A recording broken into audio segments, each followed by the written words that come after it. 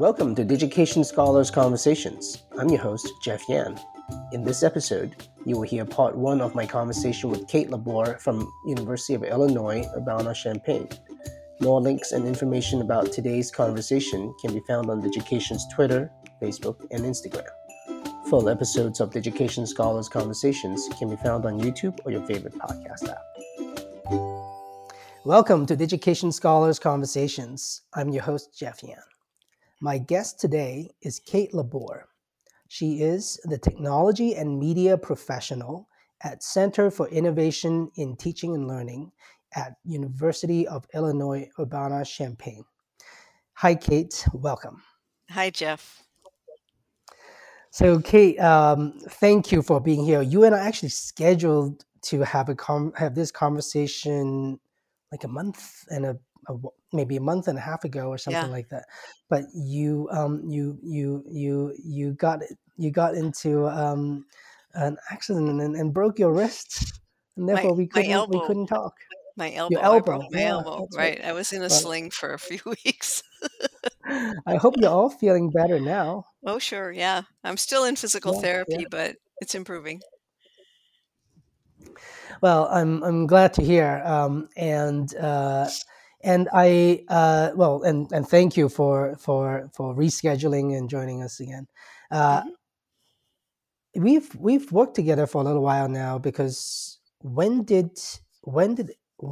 you remember when did we start working with Illinois?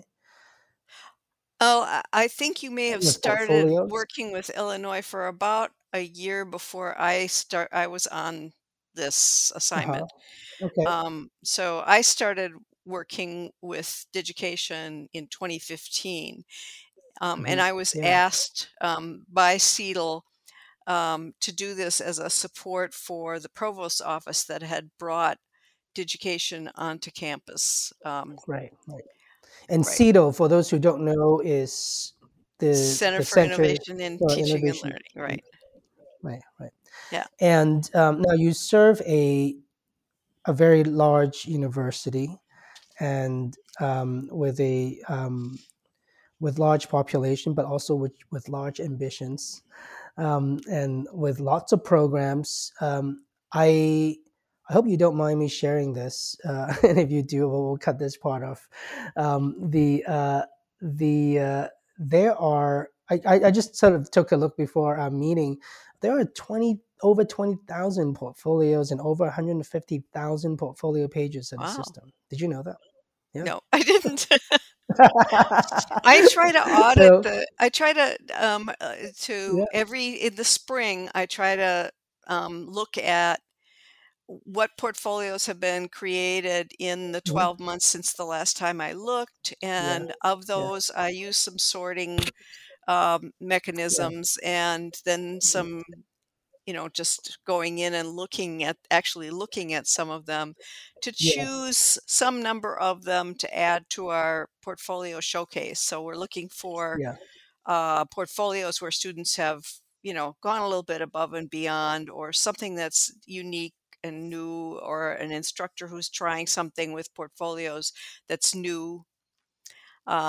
So I have some awareness of it, but it's hard to follow it all, There's a lot. Well, it's a large program, a lot of people, and I feel like that I've seen, just off the top of my head, engineering. There's a FYE program. What's it called? The LAS. Course. It's called Design Your First Year Experience. Yeah, and that class alone, study abroad. Yeah, that LAS 101 class alone typically has an enrollment of around 2,000 students in the fall. They run it in the fall. Sometimes they run it in the spring if they have a cohort of people who come in the spring, but usually it's just run in the fall. And they have a requirement that all the students do a portfolio. So, we have a lot of portfolios coming out of that program.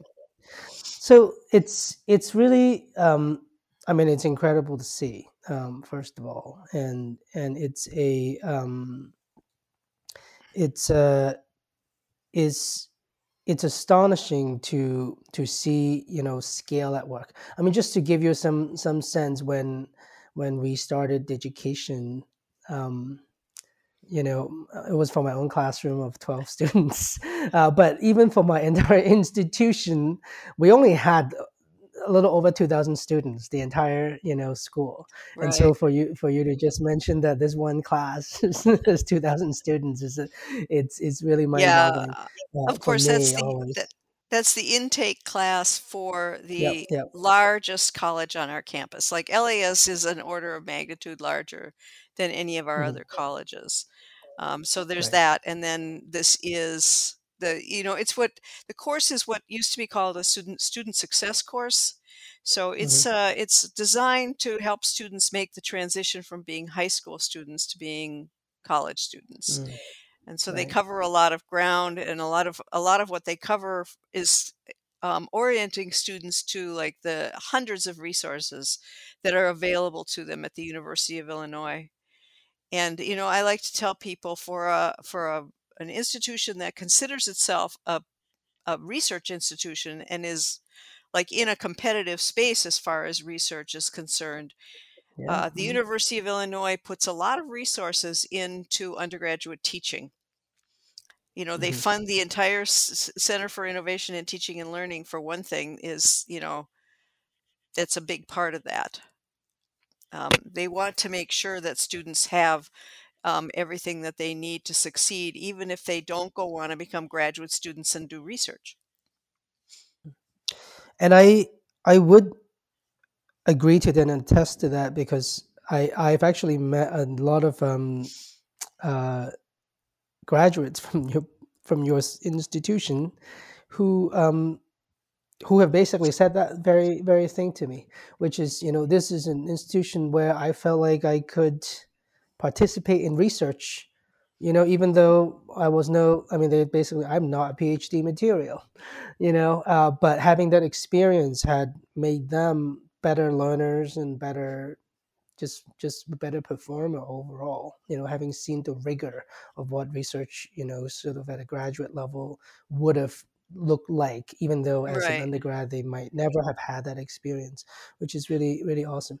So um, I wanted to maybe ask you a little bit about just being in this big institution again. Like I said, it's got a it's not only that it's large in terms of size, but it also, you have always high ambitions, and doing things well, doing things right. um, how do you do that? I mean, rolling out, I mean, such as just like rolling out a portfolio program for so many people. I mean, the idea of just saying, "Hey, let's just go and roll out a portfolio for this course as over 2,000 students." It's pretty intimidating, you know. Well, what makes it possible? What makes it possible is the LMS. And I don't think we'd have nearly as much adoption of education if it wasn't integrated with.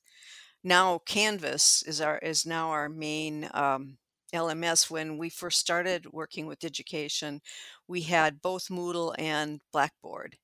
And Blackboard is being completely replaced by Canvas. And as a result, many of the Moodle users are also coming over to Canvas because they're hearing from colleagues that, oh, Canvas is great and it's so much easier. And for particularly for courses that use Portfolio, Canvas is a better choice. It handles the roster for them, and um, if the course has a lot of sections, we used to have a lot of problems with that with Blackboard. And Hmm. um, Yeah. there's something about Canvas. I don't understand the way that Canvas works completely, but they seem to have a better infrastructure for these multi-section courses. And that's Hmm. where we have these large enrollment classes like LAS 101. And we would not, Right. and Right. even the engineering courses that you mentioned are like between 120 and 200 students. So for instructors to be able to handle that and for them to be able to, you know, have a reasonable workload for their teaching assistants, they really need those Canvas tools. And the more work that instructors can do relevant to portfolios, the more of the work that they can do of assessment in the LMS, that it makes it so much easier and so much more likely that they are going to use that. Yeah. Now you had mentioned just now these engineering course. Yeah. Um, a lot of people. I would say that I was one of these people many years ago. Was sort of biased to think that, oh, the engineers will not value the portfolios, and why would they do that? And because it was sort of born from the, at least for me, like literally born from the arts and in art school, right? Um, and it wasn't biased in that, like, it just, I just always had thought, oh, that's, it's like the wrong tool for the job, Well, but it as I have, yeah, go ahead. oh, I was just gonna say engineers are like tool skeptical from the get. They tend to think of like every tool that they look at, they're like, well, it's okay, it's got this and it's got that, but I don't know if it's the right tool for the job because they're aware of all these tools, and in fact, I think the engineering courses that used education, they also just let students choose. If they don't want to use education, they can use WordPress or whatever. They don't really care. They're not tool focused in that way, but they're always really skeptical about it. I have never seen anybody just like think that a technology is just wonderful from the jump because they always have more questions than anybody else about it. They see more of the flaws. But the thing though that I was always, thinking about was even more on the conceptual part, because a Mhm. lot of the work that in the arts, has a lot of very touchy feely, reflective, components, and uh, and it feels like it's all about expression.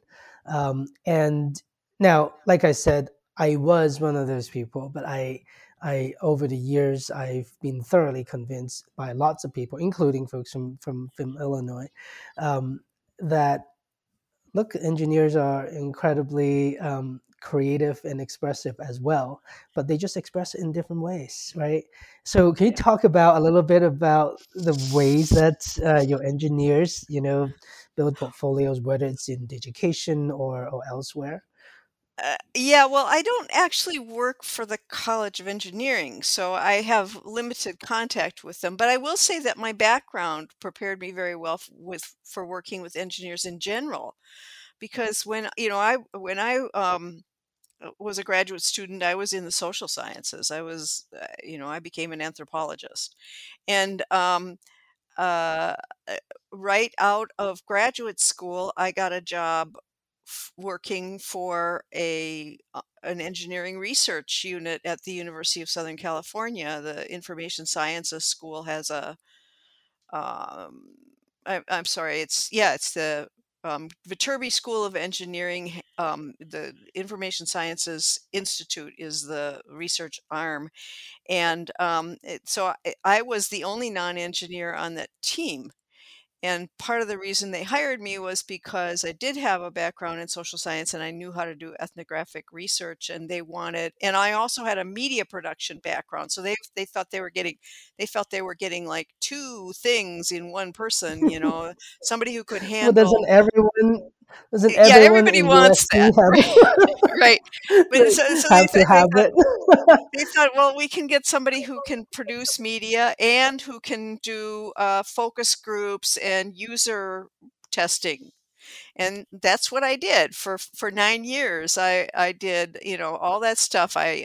Larger projects. I supervised a team of graphic designers and animators and artists and engineers, like engineering students who wrote the code. I would work directly with them, and I would do I would also work with users, and I would, do requirements analysis and some cultural stuff. Like, for instance, we produced a program, an AI driven program for language learning. This was under a DARPA grant, just before just before we went into Iraq, or right after we went into Wow. Afghanistan, and they wanted to be able to train um, military personnel in how to conduct, like, a basic conversation in Pashto or a basic conversation in Iraqi Arabic that would follow the kind of script that the military uses for what they call meet and greet. And so we had to train them to do, like, a pretty robust dialogue that would cover the things that they needed to do, which is not as difficult as it sounds, just because the military does kind of script everything out. So we had a very constrained domain, but we still had to have a corpus of, like, okay, so you're talking to an Iraqi person and you ask this question, and here are some of the responses you get. You need to be able to respond to each of those responses. So it does it gets big really fast. And so part of my job was to work with the military people on the one side and our Iraqi experts on the other side, our Iraqi Arabic experts, to populate that tree, so to speak, of, like, well, what if the soldier says this? What would an Iraqi person say? Okay, is there anything else that they might say, or what else might they be thinking about? So we had to kind of delve in there, and so I spent 9 years working with, I think, engineers are some of the most creative people on the planet. It was really fun working there.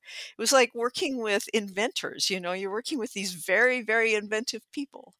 So when I came to the University of Illinois, I came almost directly from that background. Mhm. So it's almost like, look, these highly creative people, highly inventive people, they all have a lot to say and actually a lot to tell. Mhm. And it's just that they need to find their own sort of way to express that. And it may look different from a painter or a poet, but Yeah, nevertheless, they are still expressing that. And I think that's right. really true in, looking at how portfolios have sort of gone over so many different fields in different ways, because I think the same thing can be said to the teachers, to the nursing majors, to Yeah, to to, to a lot of folks. for better and for worse, because now we're hearing a lot about algorithmic bias, and the engineers who create AI algorithms, yeah, it's great that they're creative, but on the other hand, it can be the source of problems. But that's It getting comes with kind a of far personality. away from teaching and It comes learning. with a personality, right? Yeah. Yeah. So now, having that said, I want to actually go back for a minute to talk about you talk about undergraduate research, and I know that you're doing like capstone projects or study abroad. There's all these programs. I mean, like Illinois is like encapsulated like basically all of the high impact practices and sort of making them all work there, like more or less, like all really well.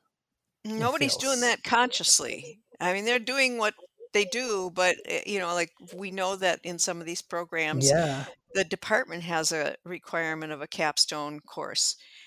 So then they find somebody to teach it, but they don't think of it as, oh, I'm doing a high impact practice here.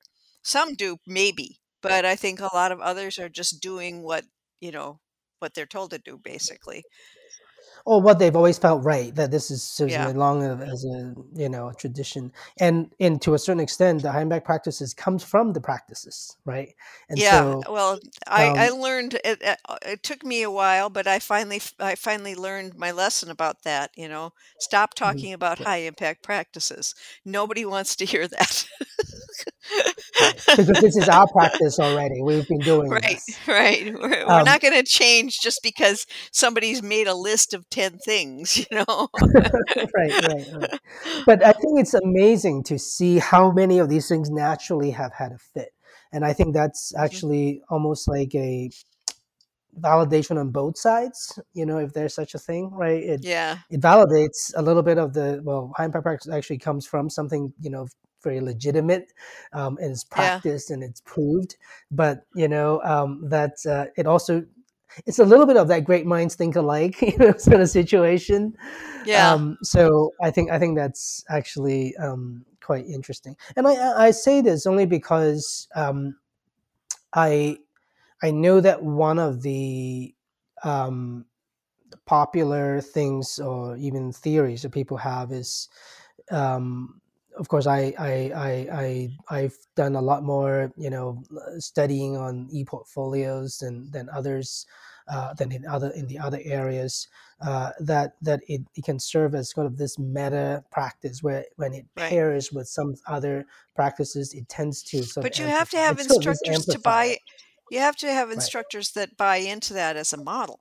And very That's few of true. our instructors are even aware of it as a model. And there's no, we don't have any way of promoting it. I mean, we promote certain teaching practices. We have, a seminar series that instructors can come to on their lunch hour where instructors who are using a technology and really digging it, they can come and they can give a presentation about it, and then you might see a small uptake in that particular whatever it is, whether it's a teaching method or a technology or whatever.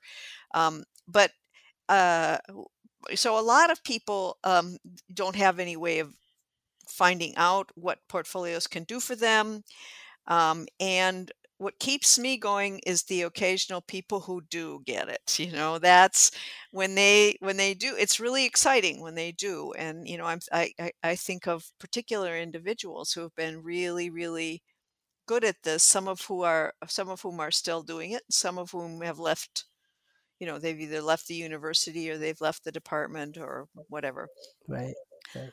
Um, so if you have your magic wand and you are, given your wish, like what is your ideal way of promoting it, right?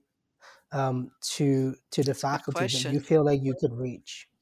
Well, it would be something like one of those lunch hour uh, Hmm. seminars, and that Hmm. means that you have to find an instructor who not only do they think that they're not only are they having a great success with it in their class, but they have to feel like the reason for their success is the portfolio pedagogy specifically, right? So you want them to you'd want them to say, here's what portfolios have done for my class, and Hmm. then come out with some really positive you Hmm. know um Yeah.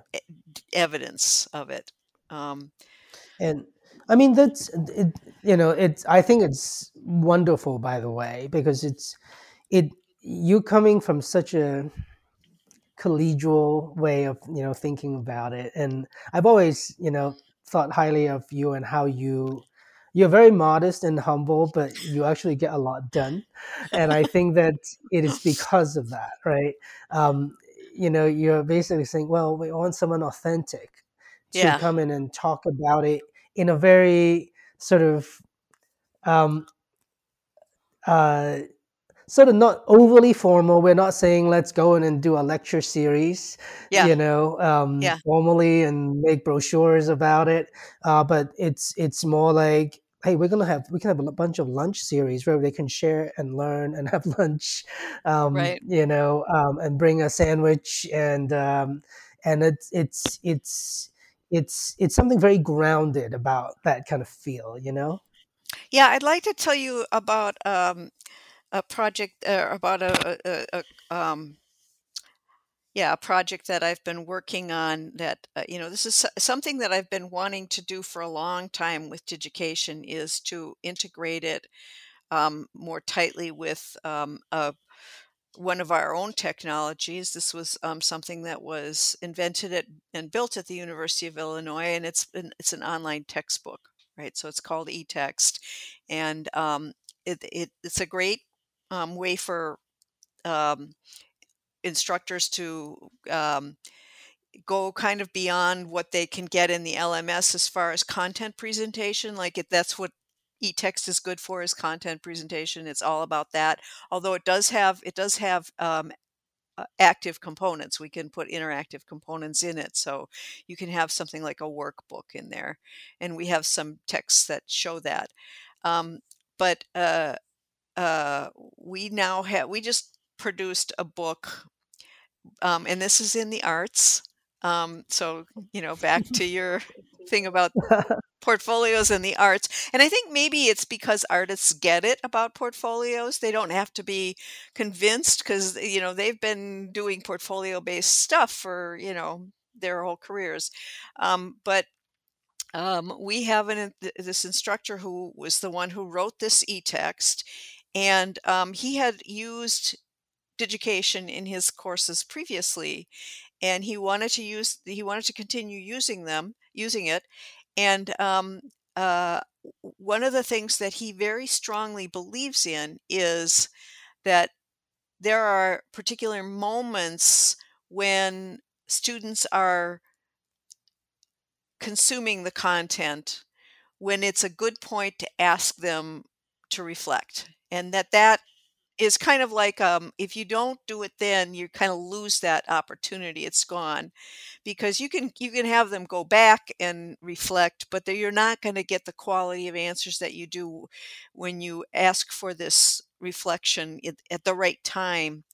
And so, I had been pushing for quite a while to have links in the e-text that would take students right into their portfolio. So if you have a reflection assignment for chapter 3, and you click on that link, you go into the page of the portfolio that is set aside for the chapter 3 reflection. And, because this is the wonderful thing about the templating capabilities that Digication has, that we would not be able to do that. We would not be able to make that integration if it were not for that templating capability, because you have to have every single portfolio has to have the same URL in it for chapter 3 reflection, right? And the template gives you that. You're logged into the university's sign-on system. So therefore, when the portfolio opens up to that page, it's your portfolio. Right. So, I think I think that's exciting. That's really exciting. I'm very excited about it. We're not, we're still working on it, but the instructor is 100% sold on it.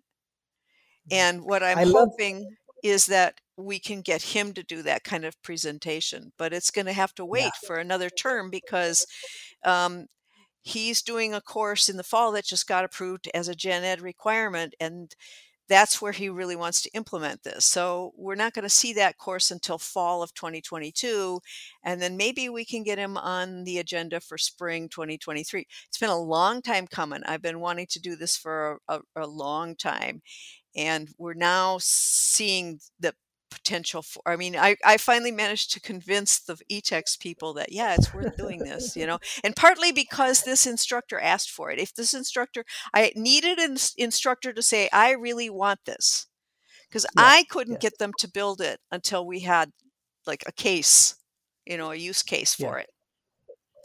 Well, I guess that, it is a long time coming, but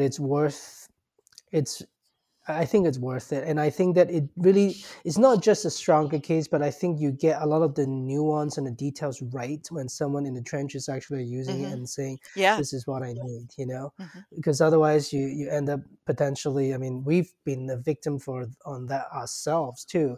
We anticipate people wanting this, and then they're like, no, we don't really need it. And then we end up spending so much time building that thing that no one wants. So I love that, and I actually really like what you were saying, which is it's about the timing of the reflection, because with all the people that like reflections, and so really study that part of learning and how it impacts our learning. We had some similar. We got some similar insights when we were doing the study abroad program. And one of the things that they emphasized with reflections is the importance of writing the right kind of prompts. And in fact, they had a graduate student researcher who was working with the program who really paid attention to that, including like tweaking the prompts semester after semester. He would tweak them a little bit, and they were getting better and better responses from students. And he figured out a prompt writing methodology that that really works. And so there's the two things: the good prompts and the timing, where those prompts are. And those two things are. If you have those two things, you're gonna get really good responses from students. This concludes part 1 of our conversation with Kate Labor from University of Illinois Urbana-Champaign. To hear part 2, be sure to subscribe to Digication Scholars Conversations on YouTube, iTunes, Spotify, or your favorite podcast app. Digication Scholars Conversations is brought to you by Digication, the technology platform powering the most innovative ePortfolio programs in K-12 and higher education. Our website can be found at digication.com. This episode was produced by Drew Albanesius and Jeff Yan. Thanks for listening.